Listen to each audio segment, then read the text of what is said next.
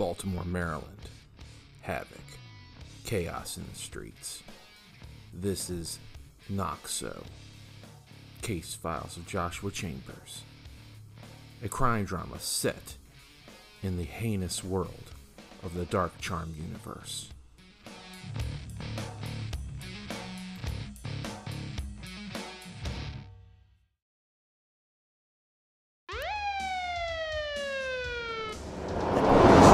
Possible onto I-295, Baltimore Washington Parkway. I made my way through traffic, the people shooting at me seeming to be bolder than I thought. They showed no care for anyone else, as some of them were hit by gunfire. I was finally able to get to the shoulder of the road and put my pedal to the metal. I put on my lights and siren as my Escalade needed to get out of the way of innocents still on the road. Roads were already shitty, so the traffic started to jam with extra cars on the road trying to pay attention. These assholes behind me were on me like a dog on his favorite bone. With the freezing rain turning to outright sleet, I needed distance.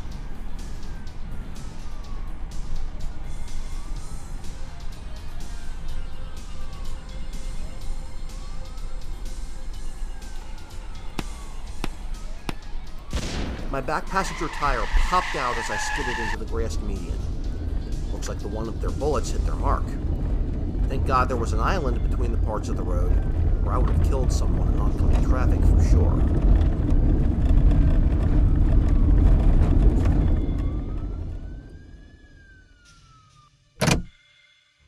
I put the car into park and ducked behind the dashboard at first, then made my way out of the Escalade as the other cars came over the median.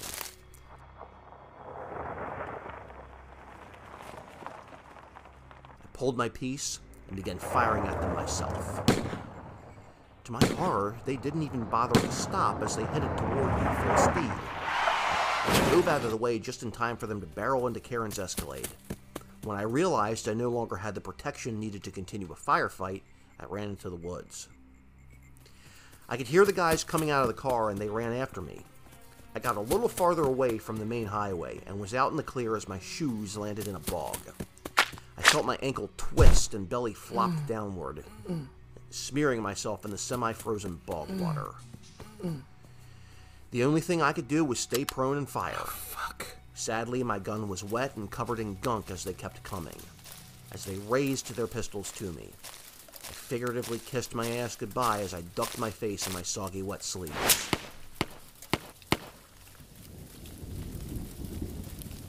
I smelled the cordite of the pistols. I heard the gunfire and even smelled a little brimstone? I looked up to find out why I wasn't dead, and I saw it. Standing between me and my attackers was an angel with raven's wings. His dark hair flowed down to his shoulders as the bullets fired hovered in midair. My assailants were flabbergasted as they continued firing, but this time at the angel and not me. None of the bullets met their mark. You're just wasting bullets. The voice sounded familiar. Ramiel? This was not the gothic kid I had met in my apartment. This was his true form, and it was indescribable. His dark charcoal gray robes went well with his black wings. I saw the bullets fall to the ground motionless, as if all of the air came out of them like balloons. They pulled knives instead and charged the angel. Ramiel caught the arm of one of the assailants and threw him into the bog.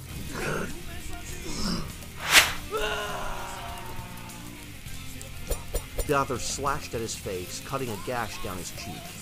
It healed almost immediately as he lifted the guy up in the air with one hand. You have one last chance. Get out now. If you attack again, I will not be merciful. Needless to say, he didn't listen, as he kicked him in the chest. Ramiel took his flesh in his hands as a cold black color came over his eyes. I saw the man, body, clothing, and all, decaying to nothing right in front of me. His screams of pain echoed and died out to nothingness. From dirt and ash you came. From dirt and ash you will The return. man in the bog began to stir, but was obviously incapacitated. There's your witness. Ramiel said to me as I tried to stand up. I was hurt, but I was going to live. Miraculously. thanks to this angel of death.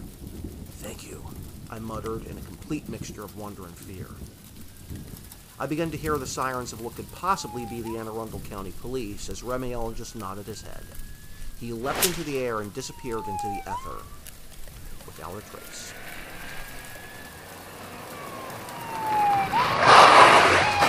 I was right. I began to hear the sounds of AA County's finest looking for me. I shouted to them, "Over here!"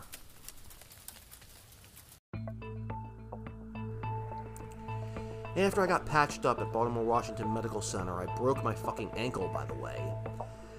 The guy Remiel left behind was apparently part of her security team. He had an interesting blue tattoo on his right wrist. It was two 90-degree angles intersecting in a circle with what looked like the sun in the middle. I'd never seen someone with that particular tattoo before, and it was particularly interesting. The backstory given to the police by Kuduviste was that they were supposed to escort me out of Praxis's premises, but that these soldiers took it upon themselves to shoot at me and cause me to have my injuries. As they couldn't find the body of one of the assailants, thanks to Remiel, they charged the other guy with reckless endangerment, manslaughter, and the attempted murder of an officer of the law.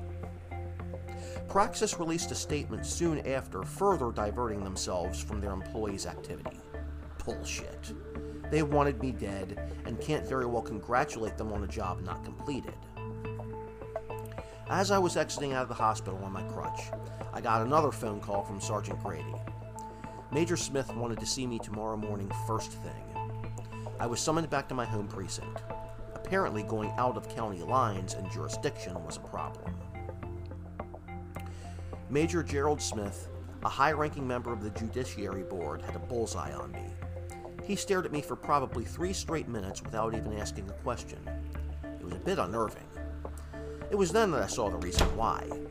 Vern Garvey walked into the office and sat next to Major Smith and across from me. Captain Chambers, it seems you're becoming a frequent visitor to IAB. I stared coldly at him, knowing how much of a snake he really was.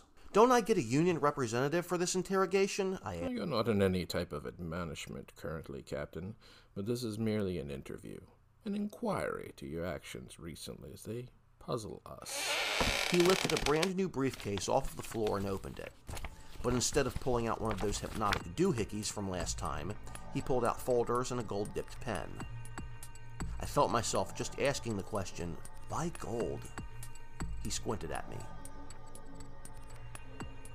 Excuse me, Captain? Why is your pen gold? Is it a reward from your handlers because of all the people you've buried? Major Smith finally broke his silence. That's uncalled for, Captain. You would do best to comply with this inquiry and keep your opinions to yourself. Vern Garvey turned toward Major Smith and put up a hand. It's okay, Major. I have nothing to hide. I started laughing almost hysterically. What's so funny, Captain Chambers? Major Smith said, getting perturbed at my demeanor. I decided to play their little game. I kept my mouth shut. Nothing. Just had a few rough nights at home. Please go ahead and ask your questions. Before Vern opened his mealy-wormed mouth, I saw something that shocked me. On the right wrist of Major Smith was the exact same tattoo I found on the guy that tried to kill me. My face went pale. Apparently it was noticeable. Are you okay, Captain? I realized they asked a question and I spaced out. Excuse me? Well, I asked a question and you looked as though you were going to get sick. I'm sorry, what was the question? I had to flush all that away. I had to protect myself and get out of there so I could research later. I asked you how you came across the Joshua Highlander case. It was a cold case on file, and it seemed to be attached to the 8x10 Club murders. After we were cleared from investigating that... You weren't cleared! You were removed! I ignored Major Smith. We felt that even though the 8x10 murders were off limits, we had new information that the Joshua Highlander Warren Kuduviste case had new facets open up. What new facets? We found a letter at the scene of the crime. I lied. Which letter? I needed to pull something out of my ass to protect myself. I don't have it anymore. It was destroyed when I was in chase with the Praxis security team. Major Smith and Vern Garvey looked at each other, and then back to me. What did you and Miranda Kuduviste discuss in your meeting? As it was public record, I could tell the truth here. Only that they were together before he killed Warren Kudaviste Sr. Did you discuss with anyone what was in that letter? I did. There was no point in lying about that one. Have you had the letter tested? How do you know it was accurate or authentic? How do you know that Highlander himself actually wrote it? I didn't. But watching Mrs. Kudaviste's reaction to the letter and the handwriting, I'm pretty sure it was authentic. Major Smith stood up and started to pace. Garvey continued. And the letter has been destroyed? The bog took care of it. It was in my jacket pocket. I pulled out another envelope and smacked it down on the table. It was covered in ink, that there was no way for them to know that the paperwork was just my itinerary for a trip to New Orleans to visit my brother. Major Smith wrinkled. Throw the rest of that away. But it's evidence, sir, I replied. No, it's garbage. There's no way we can fix that mush. He pointed toward the garbage can. I stood up and threw the envelope away. Major Smith looked at me. Captain Chambers, I was against your appointment as captain and the head of the precinct, but you have been exemplary in your service. Thank you, sir, I responded, knowing that he was full of shit. It's because of this service that we'll be putting you on light duty due to your injury. You will be put on administrative duty for the next 6 months and put on probation. If you break that probation for any reason, you will be disciplined to the fullest extent of our policies. Do you understand? I looked him dead in the eyes, knowing full well I was going to break every rule I could to bring them down. I understand. Garvey leaned back into his chair. Now that we have that out of the way, there's the matter of Detective Cole Jackson. I turned toward him. What of him? I got his badge and gun. He's on admin leave. He pulled out another file folder and put it away. Cole Jackson has an impeccable record with Baltimore police. Vernon Slade was the top of his class from the academy, but from our records it seems that Detective Slade's extracurricular activities were not as, exemplary. His personal life was not my concern until it became a hindrance to his performance. And this performance, did it include the sexual affair of Cole Jackson's fiancée, Sherilyn Greenway? Cole told me that didn't happen, I responded. And you believed him? Garvey replied, as if I was a kid trying to rationalize that Santa Claus was real. Why wouldn't I? He's never lied to me before. Major Smith pulled out a tablet and tapped in some information. This feed is from the security footage in Jackson's apartment building. You can see for yourself. He placed the tablet before me on the table, and I leaned down to see it and pressed play. I saw Slade show up at the apartment and knock on the door. The door opened, and a light-skinned black woman walked out of the apartment in a sexy bra and panties and pulled Slade in. While this was salacious, there were more questions than answers. All they gave me was speculation. That's why I'm a better detective than they are. How do you know this is Sherilyn Greenway? I've never met her before. From what Cole said, she had her own apartment. And besides, all of the apartment doors are scrunched together. This might be a next-door neighbor. Just watch closely, Major Smith said in a very confident tone. That gave me concern. Several hours passed, and Slade came out of the apartment with the same woman, this time dressed in a sleek, silky robe, who kissed him. He walked out the other end of the corridor, and several minutes later, Cole Jackson walked into the apartment complex. He was dressed in his tennis gear and walked to the same apartment. He opened it up and walked inside. I put my hands to my head. I knew this was how they were going to get me away from investigating Kudaviste. They knew that I had to investigate this as priority. Cole was a friend, but now his story is completely in question. Can I have a copy of this video? I asked. I can send it to your email, Captain. It will be available for your investigation, which I suggest you start on immediately. I walked out of the meeting, kind of stumbled out with my crutch. The temperature rose a bit, so the sidewalk was just wet and not slippery. I'm not a happy man.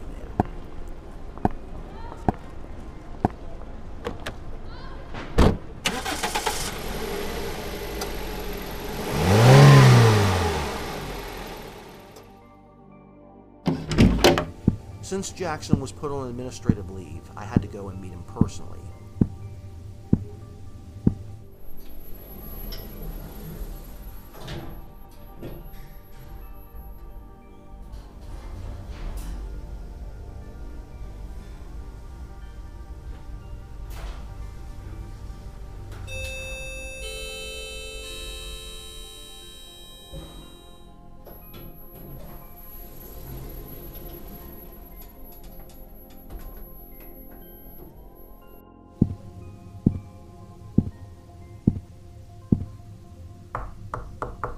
knocked on his door. A woman opened up. She was white and had red hair. Hello, can I help you? Is Cole Jackson in? One moment. Come in, please. Please have a seat. I meandered my way into his apartment. In all of the years I had known Cole, I'd never been in his apartment before. I guess that's expected with coworkers. Cole walked out of another room. He was dressed in a t-shirt and a pair of comfortable sweatpants.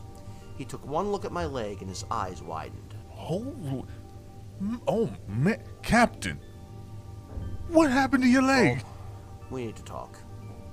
He nodded his head before addressing the woman next to him. Oh, my manners. Captain, I would like you to meet my fiancée, Sherry. Sherilyn Greenway? I asked. She looked nothing like the woman on the video. In fact, this little situation just got a lot worse and a lot more confusing. Cole, we have a lot to talk about. In the cast you heard Dan Mac McCloskey, Justin Gregory, Danny Atwell, Robert Hunter, Ferd Burfel, and Miguel Pedroza. A Tout Le Monde by Megadeth. Effects by Zapsplat.com. Copyright Dark Charm Media 2022, all rights reserved.